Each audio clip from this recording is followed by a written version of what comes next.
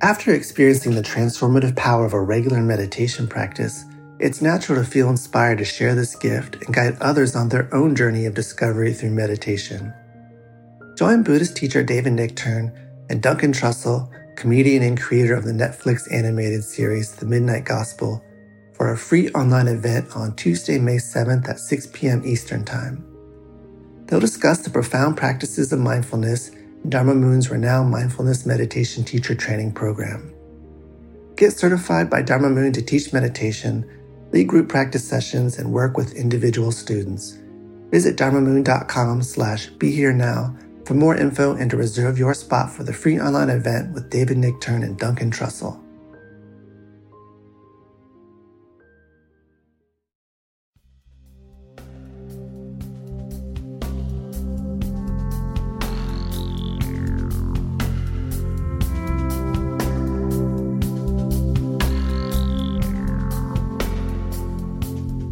Hey, we're back. It's Mind Rolling Podcast. I'm Raghu Marcus, and I'm David Silver. Thanks, Dave. We got an incredible guest today. Actually, we've been, for a long time, David and I talk about, or especially in the very beginning of when we were podcasting a year ago, or a little more than that, we talked about how we felt there was a deep connection between what we came through late 60s, early 70s in transformationally, and what's going on today with a millennial generation into, younger X generation, whatever, 20 to 40 something.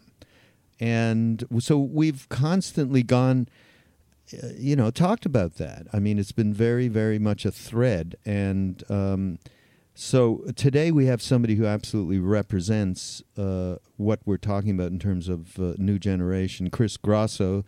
Chris, great to have you here. Thank you so much. It's a real honor to be here. And it's funny you say that, just really quickly, about the connection you feel, because I feel, to be honest, more connected with like Ram Dass and Love Serve Remember Foundation and Stephen and Andrea Levine, that generation, than I kind of do with my own. So it's an interesting dichotomy there. So just wanted to mention that before we got rolling. Well, the truth is, when I was reading the book, what struck me right off the bat, it made me think of this whole thing of how we're connecting up the dots between generations. I mean, there's a lot of overt stuff that's totally connectable. War, social unrest, huge divide between wealthy and poor, and an environment which, that was percolating back then as well, more around the nuclear thing, and look what happened here with Fukushima. Right. So, but what really, we should, David, before I go any further, would you please talk about Chris's book a little bit? Happily. We've got to do that, and how you can get it through. Yeah, you can get it through Amazon, portal. And we just remind you that we have an Amazon portal on our website, and we'd like you to get Chris's book and any other book you want through Amazon, because we get a little bit of baksheesh from that. So please do it. What's the name of the book? Sorry?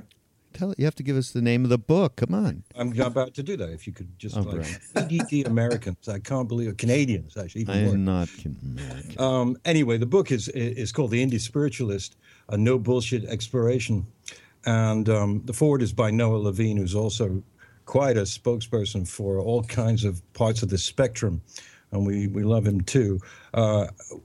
When I read the book, I was struck by many things, and we'll get into the details, but this book is kind of a mind-blowing and groundbreaking book without any hyperbole, because what we see, and I won't go on too much about this because you can talk about this yourself, obviously, Chris, sure. is that a real transformation from, some frankly dark times, which are not that different from things we experienced when we were younger too, but I think you experienced a much rougher ride in a way via addiction. And coming out of addiction, like many people that I've met in my life, found a whole new vision, Right. And the first thing I would like to ask you is to just, I know because I read the book, but for those who haven't, talk a little bit about the kind of pivot you made and when you made it and why you made it in your very honest terms, would you please give us some insight into those moments years ago? Yeah, sure. Well, I mean, I'd kind of hit the rock bottom, the cliche rock bottom that you hear a lot of addicts talk about. And it was, Jack Kornfield had written something really nice for my book, and he said something to the effect of, "You awaken your true spirit by way of the broken heart." And when I read that, that really kind of put into words my experience in a way that I hadn't really been able to yet. And that's really what it was having that low spot in my life that literally left me with nothing, and not just nothing on the material level, but quite literally on the spiritual level, just feeling bankrupt in every sense of the word. But that was what really made way for me to kind of start getting out of my own way and really to allow something a bit greater than myself, or a lot greater than myself, to start guiding me in my life. And so, I mean, it really kind of came to a head when I woke up in a jail cell about 3 years ago from a blackout drunk after I was suffering a relapse that almost took my life. And from there, I got myself into a detox, and then that was hard because I lost my job while in that detox of 5 years. I missed my brother's wedding where I was supposed to be his best man. It was just a very dark time. And I went to treatment, and for the first time, it wasn't my first time going to treatment, but for my first time there in a treatment facility, I felt completely hopeless. There was always a little glimmer of hope in the past, but this time I had felt it was the darkest things it had ever been for me. But, I actually ended up going and speaking with the clinical director because he'd seen a medicine Buddha tattoo on my leg. He gave me a book called Finding Freedom by Jarvis J. Masters, who is an inmate on San Quentin's death row. He's an amazing writer. Pema Chodron wrote the foreword for his second book. And just reading how this man in the most darkest, desperate location pretty much, and at least here in America, in San Quentin death row, took his bodhisattva vows and started living his life, as compassionately as he could and practicing nonviolence. So for me, that was the catalyst that got me off my own pity pot and kind of snapped or I guess rekindled that flame of hope, you could say, in my heart. And it's been a pretty amazing journey since then. Not all rainbows and unicorns, but it's been a pretty beautiful thing. So, wow. Going back to this connectivity stuff, I just want to read a little something which struck me and why I started to think about it in the way that we're speaking of. Spirituality is often of little interest to those of us who are independent thinkers and don't necessarily think we fit into mainstream cultural norms. Something inside us has always felt other than. A little bit of... I added a couple of things in there to change your book. But it's kind of what I felt back then. That's why it made me think of it. I was completely this, nothing but that. I completely felt at odds with everything around me and always felt other than. Right. And David and I, we talked about just this kind of stuff and how we were affected by feeling other than, and there must be something real here. There must be some way to, it can't be this. It can't be it. It can't be it. And interestingly enough, for me, in my particular case, when I was 16 or 17 or something, I saw John Coltrane live. Ooh. Where I live in Montreal, and lived. And had ultimately some sort of transcendental experience without any drugs, no nothing. And then you talk in your book about Eddie Van Halen and having a similar experience is all I could, tell that experience because it's great. We love Eddie too. Well, yeah, I share that because a lot of people, are conditioned to think of spirituality or religion in a certain way. It's supposed to look a certain way, smell a certain way, taste a certain way. And in my experience, at least, that couldn't be farther from the truth. When we make ourselves available to spirit, when we open ourselves up and we open our hearts up, I believe you can have these experiences anytime. I mean, there's not a time where spirituality isn't happening. That's what I believe.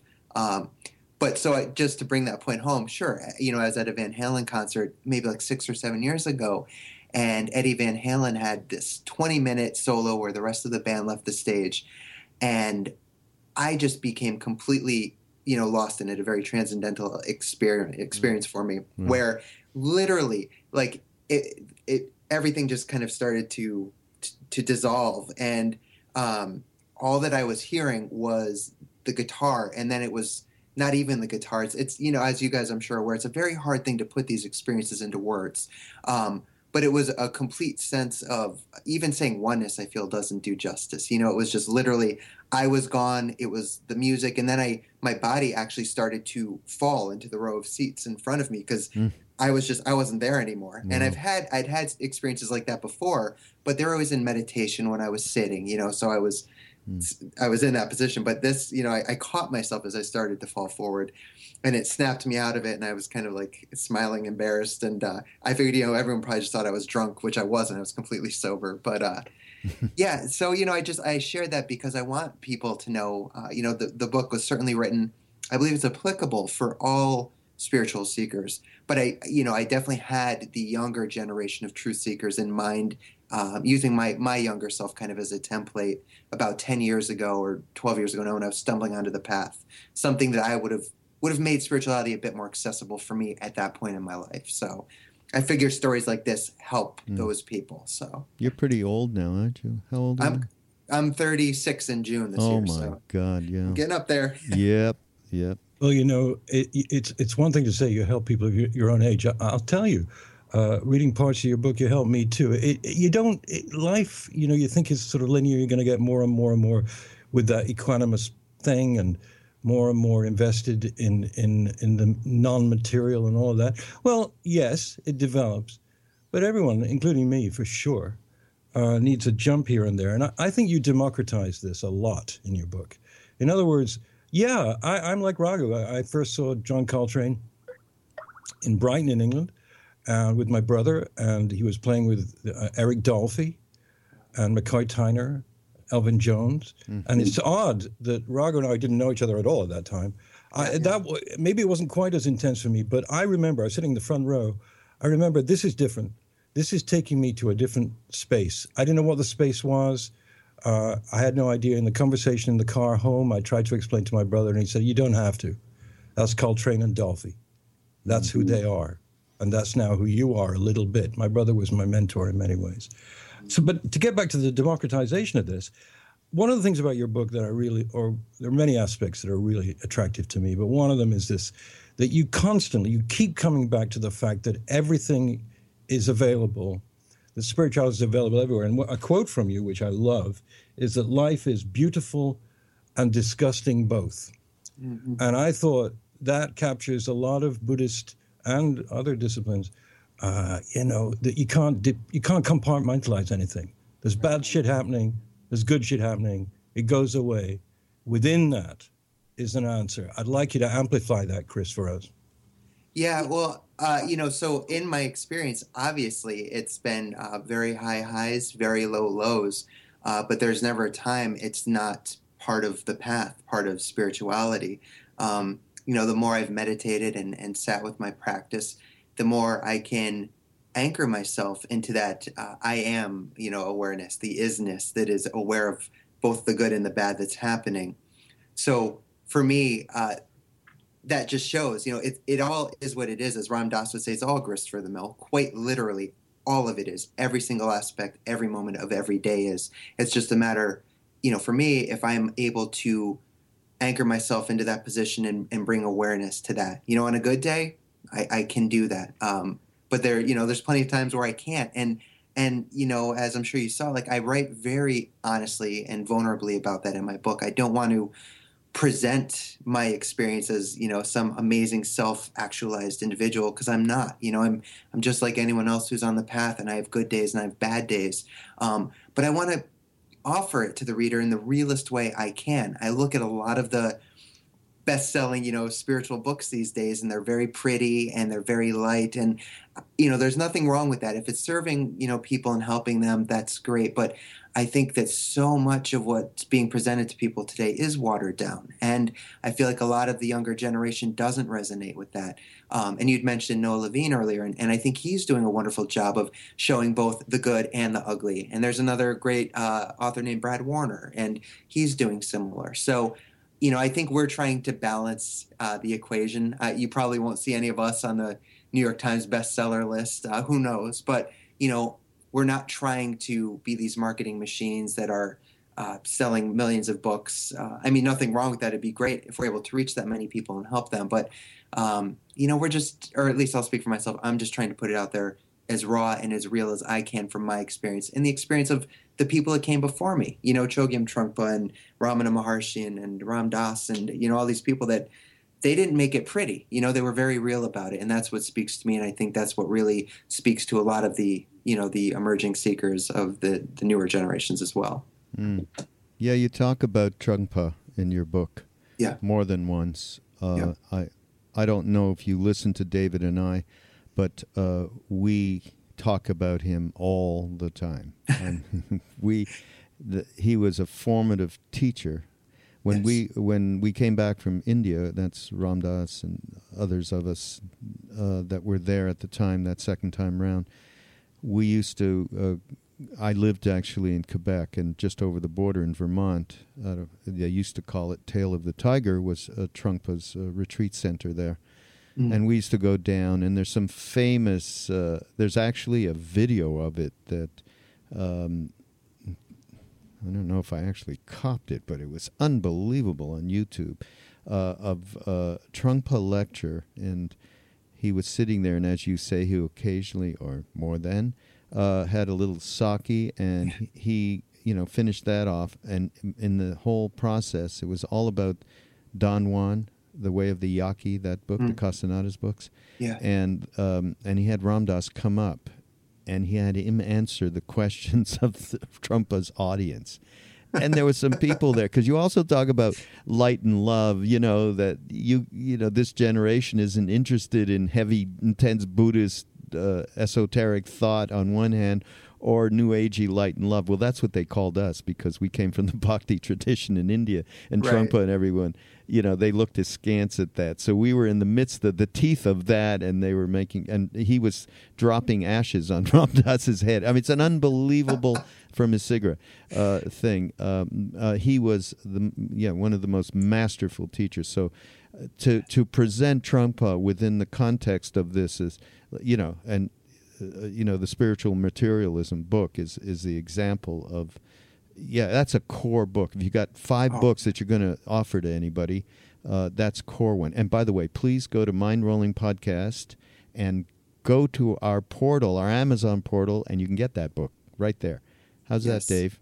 That was very well. We're terrible at this marketing shit, by the way. You and me both. I can't self-cheerlead to save my life, so I understand. Yeah. Well, Chris, one of the things that, again, in the book that blew me away was your kind of double whammy feedback comments about not judging yourself as well as not judging others. One of the things I loved was when you talked about you were going to a kirtan and suddenly you became preoccupied about wearing a certain kind of sneaker. And it was suede, I think. And you started to think about, is this the right kind of sneaker? And are the yogis and yoginis going to judge me? And I'm wearing some kind of death metal T-shirt, and etc. I loved it because actually, when you read real Buddhist heavy-duty stuff, a lot of it is about that release, from self-judgment and from the chatter. You're talking about it all the time. So tell us a little bit about how you came to this, being able to sort of look at what you were thinking and know that you were thinking it and not say it's bad or good, but just override that, because it's very important to people. It really is. And that's, like I was saying before, I like to really throw myself under the bus, I guess you could say, when I write, because I don't want to present myself in any other way than I am. And I can still be totally ridiculous about things like that at times. That was going back a few years ago, so I've gotten better. But it was my first time playing up at Kripalu, which is a very well-known yoga center here up in Massachusetts, and I had never been, so I was really excited to go perform with my friend Alana Kaivalya, who's a wonderful yoga teacher, and she was doing a week class or course there. And so as I was packing up the drums, I'm wearing, or no, I wasn't wearing yet, but I was looking at my Saucony's, which were suede, and then I have my Vans, which are canvas, and I really had this like come to Jesus moment where I'm like, oh my gosh, what am I gonna do? And but I caught myself in just how absolutely ridiculous that was. And part of the reason I had that is because from years of visiting various sanghas and different kinds of spiritual centers, there have certainly been plenty of times where, I get the stink eye because of strictly how I look. I mean, Tara Brach, the wonderful Buddhist teacher, just posted about my book. She wrote me a lovely endorsement and posted about it last week on her Facebook page. And in the post, there was a picture of me, and most of the comments were overwhelmingly kind. But of course, me being the good self-loathing kind of addict mentality that still is buried down there, I took note of two comments. One where someone simply said, "I hate tattoos." And for your listeners that can't see me, I'm covered in tattoos. And the other, I don't remember verbatim, but he went on to some extent about how can anyone who would cover themselves in tattoos know the first thing about wisdom. Really? And that's the kind of thing that, and I run into that quite often, and that's sad, but so not to make excuses, but I share that because I think that's part of what played into that mentality of that day. But, I know better than that today. And really, if someone is preoccupied with how I look or the way I choose to live my life and is going to judge me for that, that's their business. I really have no place worrying about that. I am, for the most part, comfortable in my skin and where I'm at today in my path and in my life. So, That's Trungpa Rinpoche. We're going to bring him back into this because one important teaching from him that does get integrated over longer time is sense of humor. Yes. These things you go, and the reaction just goes down to zero. The self-judgment and reaction to thoughts and emotions and all of that, it eventually goes down so far that you're like, you're way fine with your little demons. They're fine. You just love them to death, and kind of. And we just did again. Sorry, Dave. We're touting our podcast again, but I thought that podcast, Accept the Rascal, which is a podcast we did a bit ago, and we found this incredible reading and interpretation by Alan Watts of a Jung thing around like accepting your rascal, and until that happened, you couldn't do a thing for yourself or help a soul. It is so great a thing, but that's also the same what we're talking about here, which is just it's just like a snap and it just goes by and it's fun. Yes. There's no nothing else to it. David, is it your turn? I have so many things. You have so many things, and we have so little time. Well, okay, you go. Just the book just resonates. It's like it's not so much a generational thing as it is a question of honesty and articulation of honesty. Okay, I'm going to tell you this about myself. You may not dig it, but this is the way it really is. And I think that really helps people because the idea of perfection, like this morning, I'm looking at Facebook and I see an ad for a retreat in Greece, a yoga retreat in Greece. And it's incredibly expensive. But the picture was what really got me. It was an absolutely gorgeous supermodel with a white mini dress overlooking an azure blue ocean. Now, I don't know. I go to Dharma Mitra in New York, which is on a crummy street in a crummy neighborhood, and the whole place is full of garbage, and sometimes people come in, you don't know who they are. I'm not saying that's my world, but as you say, many times in different ways, Chris, you say, honor everything. Yeah. Honor everything. All will be honored. Do your thing, but honor everything. And all is relevant. You can eat it all. I think what you say a few times in the book, which I agree with, and you're not being judgmental, and as you've said, yoga's great, and it's wonderful this is happening over the world. But you do make the point that you can't just put a certain part of it away and say, that's not for me. Mm. That doesn't work. And right. I'm really fascinated by that, about your articulation of that. It's really brilliant. And, can you go on about that a little bit and stop me talking? No, that's fine. So basically talking about yoga in general, or just practice, or what resonates for us. Is that where you're going with that? Yes, and also sure. the question of all the inclusive nature of spiritual grasp. Yeah, sure. I mean, well, so I do mention a few times throughout the book that yoga, the posturing, asana sense of yoga is something that hasn't really resonated for me. However, that's only part of yoga. I'm a kirtan musician and karma yoga, et cetera, rajas. So, I mean, there's other elements of yoga that, are core to that. And I mentioned that throughout the book because, again, similar to being judged on appearance, with the tattoos, I've had a number of times people who find out I'm not into the asana element of yoga, and they just look at me like I have two heads. And especially if I'm performing, a kirtan, and that happens to come up.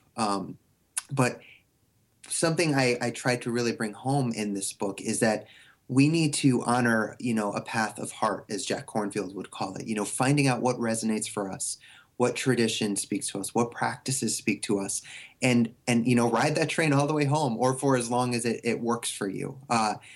Only you will know what experience is valid for you. Of course, you'll have teachers that can help guide you, but we are the only ones that know what experience we're having. So at the end of the day, especially for newer people, I think it's important to be kind of a spiritual scientist in a way. And as Ram Dass would say, spend a little time in that spiritual buffet line. You don't want to get lost there forever, but you need to find out what really does and does not work for you, and what's going to help bring you home. Mm. So that's why in this book, I try to really stress that it's all good. It is all good. It's just different paths up the mountain, as we've heard people say numerous times, and it all leads us back to the same place.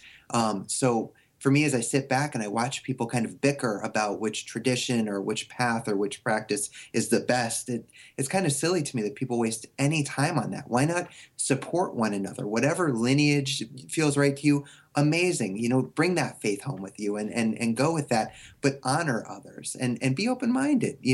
Why not? For me, the traditions, there's been elements in certain traditions that have just really brought my practice home that much more.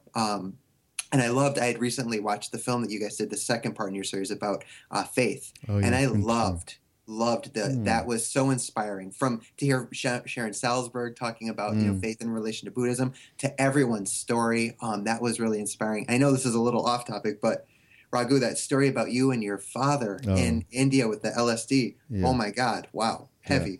Yeah. It was. Yeah. Amazing.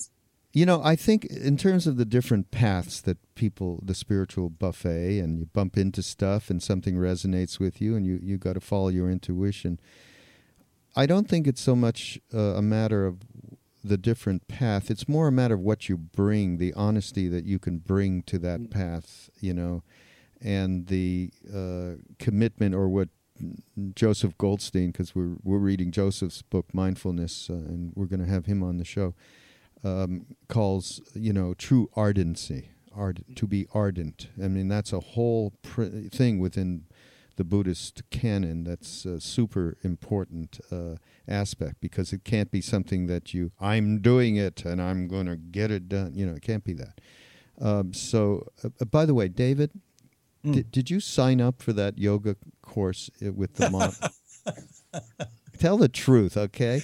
I thought you were going to say it was so great. I signed up for it. Not because of the girl. I just couldn't afford it. You had to be sort of that. That's can we ask people? Kind of yoga. You make $10 million and you go to Greece and you stop loving the material world. Then you come back and make a lot more money. Well, perhaps can we ask? Do you think it'd be bad if we asked the listeners to send and donate money to Mindrolling Podcast and buy stuff on Amazon and go to audible.com and get a membership going there, so that we can send you to this beautiful yoga center? You need some yoga. You really do. And speaking of yoga, Chris, there's one great thing you say in this book. talking about all of the quote-unquote, shall we call, spurious traditions that have been translated into America or the West, and their foundations are maybe a little bit flimsy, and what they're bringing to it maybe not the leading people to real self-inquiry and real honesty and all. And you talk about that. But I love the comparison you make. That kind of spirituality as presented is in many ways today is like what Jersey Shore is to reality. That's great. That's right on. That's absolutely right on. I mean, and I have to tell you, I'm a very bad person. Dave will vouch for that. That's true. Yeah, because coming out of all that time in India, and I still, I go to India every year basically for a long, long time, and I'm totally. And when I go there, I'm talking about kirtan now, that tradition, okay? Because you're totally, I understand, into it. And, so this is where Krishnadas and Jai Uttal, and Bhagavan, we all got it from there. And we go there and sit with these guys 24/7 who do Hare Krishna, nothing but three guys. They trade off, and one plays harmonium, one plays drums, one plays cymbals, and it's like they're like metronomes, and there's no, and they fall half out, doing it so long, and then it comes together, but there is nothing going on but the practice, absolutely nothing. So just take from zero there to 100, where everybody is, a lot of people doing kirtan, and it's fulfilling their desire systems about being a kirtan wala. Right. By the way, Krishnadas's new record is called Kirtan Wala, folks. It's coming out next week, and you can get that on Amazon too. But what I have a hard time with is that, and we're speaking of Krishnadas, and in the book, actually, you talk about, you make reference to a kirtan musician, just kirtan, a kirtan musician, and goes out on the road and does the thing. Why Krishnadas has the audience that he has and is able to transmit what he does is because he is not a musician, he's not performing, he's not nothing. He's doing a practice. He's doing that practice for himself, and whoever wants to ride, comes along. And it took, this didn't just happen bang like that. It took a lot of practice and a lot of dealing with it. And of course, he had the advantage also. We've had mentors all these years from those days with Maharaji to this second. Where there's somebody there, Siddhima in this case, who we're able to get completely sourced in, shall we say, right, without any bullshit. So whatever bullshit you have, that gets cut. That's the easy part of being around beings like this. But I think that's really bringing that attitude, that vantage point to whatever the practice is, as a practice, and mix in honesty and real self-inquiry. And Ramana Maharshi, who's incredible, Siddha, by the way. Ram Dass talks about this in his book, Be Loved Now, what a siddha is versus even a saint, guru, what that really means. There's not many of them. And why their words are so powerful is because they are no longer caught in any kind of duality. Right. So I just, so I was really taken really by the tone of your book, that really that's where it's headed. It's headed to really get the substantial truth and try and dispense with all of the frivolity that's involved, because we love that, especially in the West. We really love to be distracted by all sorts of things. Anyhow, am I making a case here in terms of the way you see this? No, I couldn't agree with what you're saying more.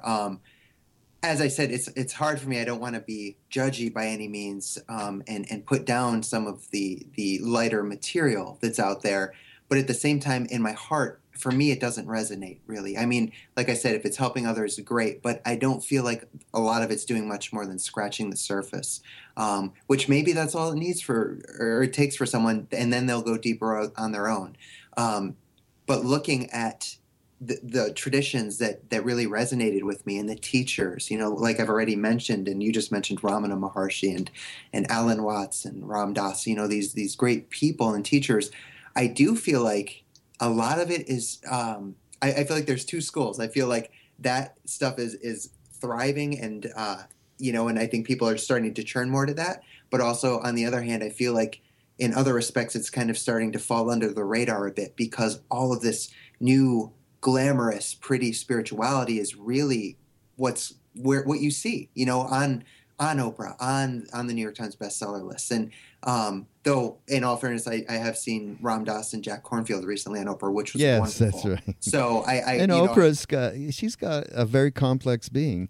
Yes, she's got the right thing going on, as well as all of the attachment to roles, like all of us, and she's got a lot more possibility for attachment than with her power and wealth. So that's definitely there. Yeah, totally agree. You mentioned in the book actually a New York Times review of some glam, sort of glamorous yoga and everything, and it upset you as it did me when I read it, because it's so shallow, and one tries not to be judgmental about anybody actually. So, but you can only think, my goodness, this person just fell for the bait of the wrong thing. I mean, he did not come. I went to a kirtan 2 weeks ago, and there were 5 women kirtan singers, and I didn't know any of them. And I went for another reason, because it was a tribute to a friend of mine who passed. Mm-hmm. And I didn't know anyone there, and I was just an invisible person at the back. And these women were just fantastic. The sincerity, the depth, the lack of ego. They never spoke. They didn't tell us anything. They just did it. And they sang beautifully, and the call and response was amazing. And it was just an amazing thing, because there was no glam there. Right. Nobody at all. So you got both sides of this. Yeah. But as you noted, the New York Times typically, in their cynical way, I'm not a big fan of the New York Times, so I'll just say that right now. They just hitched upon this thing, which was the lowest level of the yoga revolution, or the counterculture revolution, whatever you want to call it. And that's the problem, that they weren't giving an accurate representation of pretty much the majority of people who are involved in this. Because you don't go to a kirtan, really. Most people don't go in order to be seen. Some do, you know. I mean, if you have 2,000 people at a KD one, you're going to have all kinds of people there. But when there's 40 people there, they're there because they want to be there. And as other kirtan singers have said, kirtan fills the room, and then it fills your consciousness. And then it stops the chatter in the easiest way we know of, which is to sing. Yeah, and yeah. I just find it very, very fascinating that your music background, very different from mine, is involves punk music and post-punk and hardcore and post-hardcore and so on. Right, I know about this music, but it's so interesting to me that you can bring those two together in your life, and there's no contradiction. That is something that we should, our listeners should hear about, because it cuts stereotypes and judgmental. For sure. I'm happy to talk about that, David. Yeah, please do. And just really quick, before I talk about that, I just really quickly did want to say one last thought about that, the New York Times article and whatnot, how it's presenting a very materialistic view of spirituality. The one reason I do address things like that is because I can't tell you how many people I've run into when they find out I'm into spirituality, or, I've written a spiritual book. That's the first thing they think of, because that's the popular image that's being presented is, these really beautiful white women with blonde hair, or famous actors and actresses. And that's what's so often associated with spirituality. So again, not to say that can't be part of it, because it all is relevant, but I really want to let people know that that's not all that's out there. And again, especially the younger generation, a lot of them don't know that it's not all superficial in that sense. So I just wanted to reiterate that, which I guess actually really does tie into the punk rock and hardcore thing for me, because, I was like 13 or 14 years old when I went to my first show in high school, and, kids were going to the high school dances on Friday nights, and I was going with an older friend to the clubs, in New England, and going to see these bands. And I can't tell you, the experience I had the first time that I put a needle down to that 7-inch record, and it cut right through me, like the raw passion of the music, the driving guitars and drums, and the passion of the singers, not just their voice, but even what they were saying.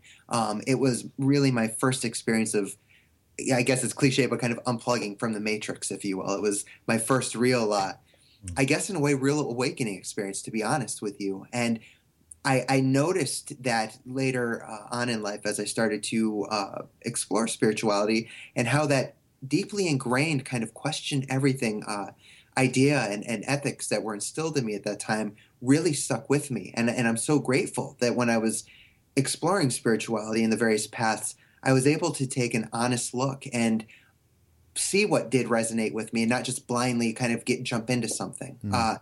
But also recognizing that even though it didn't resonate with me, didn't mean it wasn't valid for someone else. That's something I'm very grateful that, hey, thanks, Mom, because she taught me to each their own at a very early age. And I sincerely am grateful for that teaching.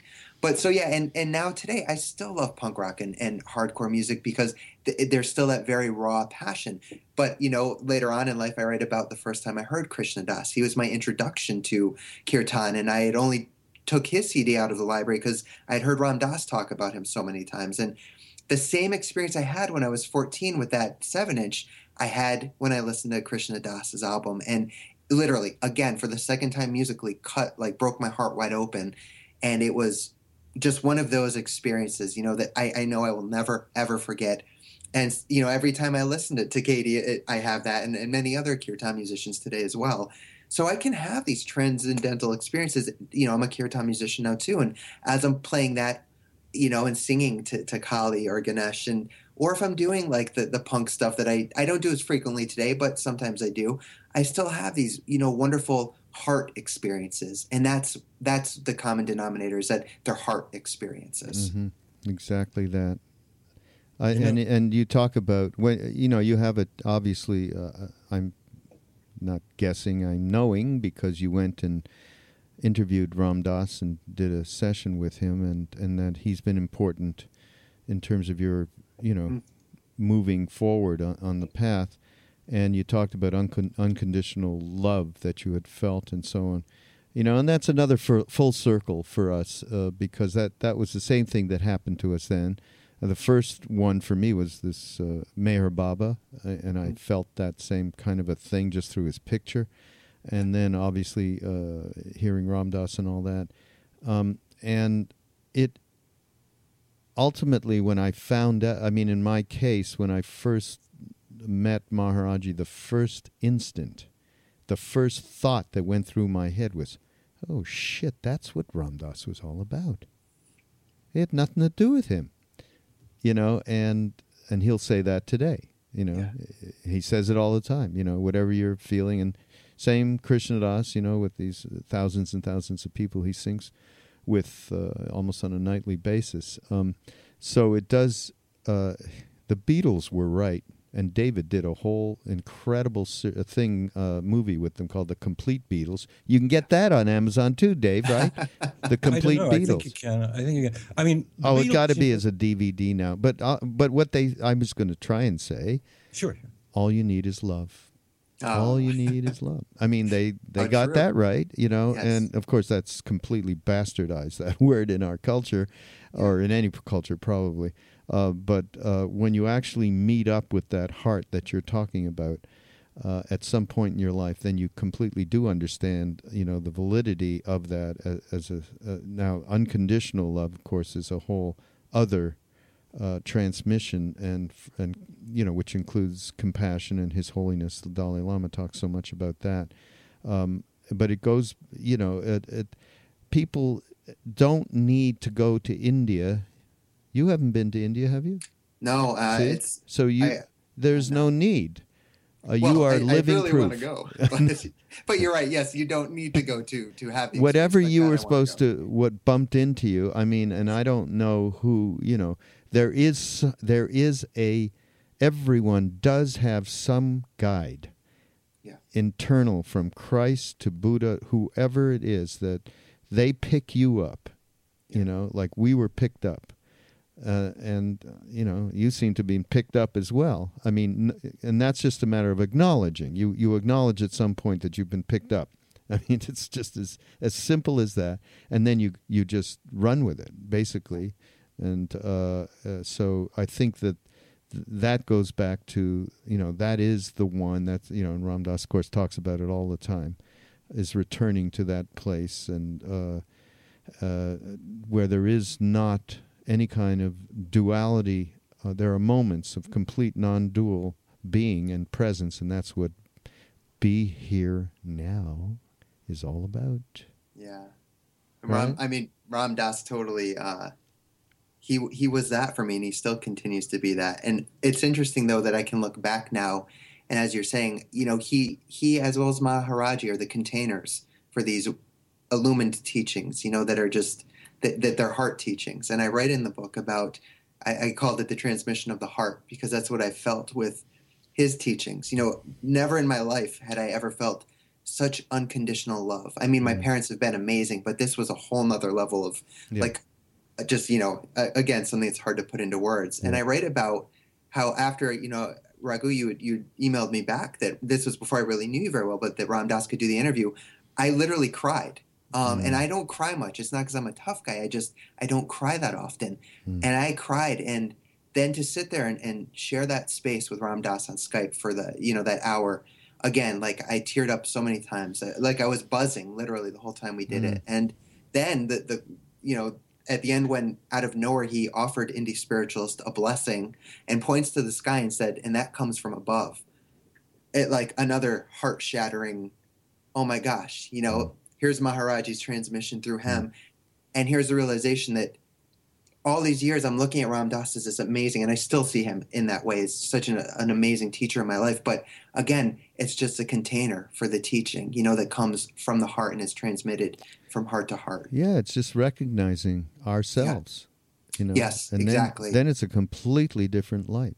Right. Right. And to get there, though, you have to accept that old rascal first, as Yes. Jung said. Yes. Oh, that's such a great thing. Well, it's been great having you. Honor's Chris. mine. Yeah, it's been Yeah, it's wonderful. And oh, by the way, the Trungpa book that I was recommending, that Chris recommends in his book, is called Cutting Through Spiritual Materialism. It is a phenomenal book, and you can again go to Mind Rolling Podcast and hit our portal and bookmark it and go there and buy that book and anything else. We need your support. There is no doubt about it. Dave has a retreat to go to in Greece with some beautiful models, and so as soon as you can, get that going, that'd be great. And of course, get Chris's book. It's Chris. It just went up. Book. Get it book. I mean, I downloaded it because I lost the copy you gave me. I had to download it, and I did. I got it on Apple, and I think it just went up there, right? It looked like it just went up.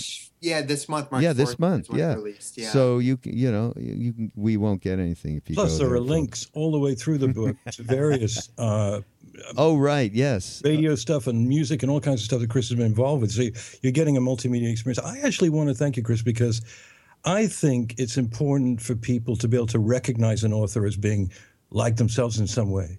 And when that author is so distant, it can be kind of alien. It's like, okay, I believe him. It's true. It's great. It's wonderful. But I'm not like that. I'm never going to get that. When you read this book, everyone, you will get a hit of this man who you've not met being, so honest about his life. You will recognize your own life in it and realize there's hope yet for you, because it's so easy to fall into that thing of us and them. And in Chris's book, that is just dissolved. That proscenium arch, that stage has gone. You're in the crowd, and you're actually looking at it from a recognizable human being, very much like all of us. And I want to thank you for that, Chris, and I want to thank you for doing this podcast. Oh, well, thank you, David. Your words they mean so much. like I said, all of you guys and the Love Serve Remember Foundation has been huge for me. So my heartfelt gratitude to you guys for your time. Sincerely, thank you so much. Well, thank you. And folks, go to mindrollingpodcast.com. Dave's got blogs up there that are wonderful. Cut up, didn't you? You cut up that Accept the Rascal thing. You put the Jung thing in there, right? The Alan Watts thing. Did you do that? One of our wonderful people transcribed the Alan Watts' words about Jung. Check it out, Chris. It's good. I will. She did it for us, and I put it up a couple of days ago. Thank you again, and we see you next week. Bye-bye. Bye-bye, Chris.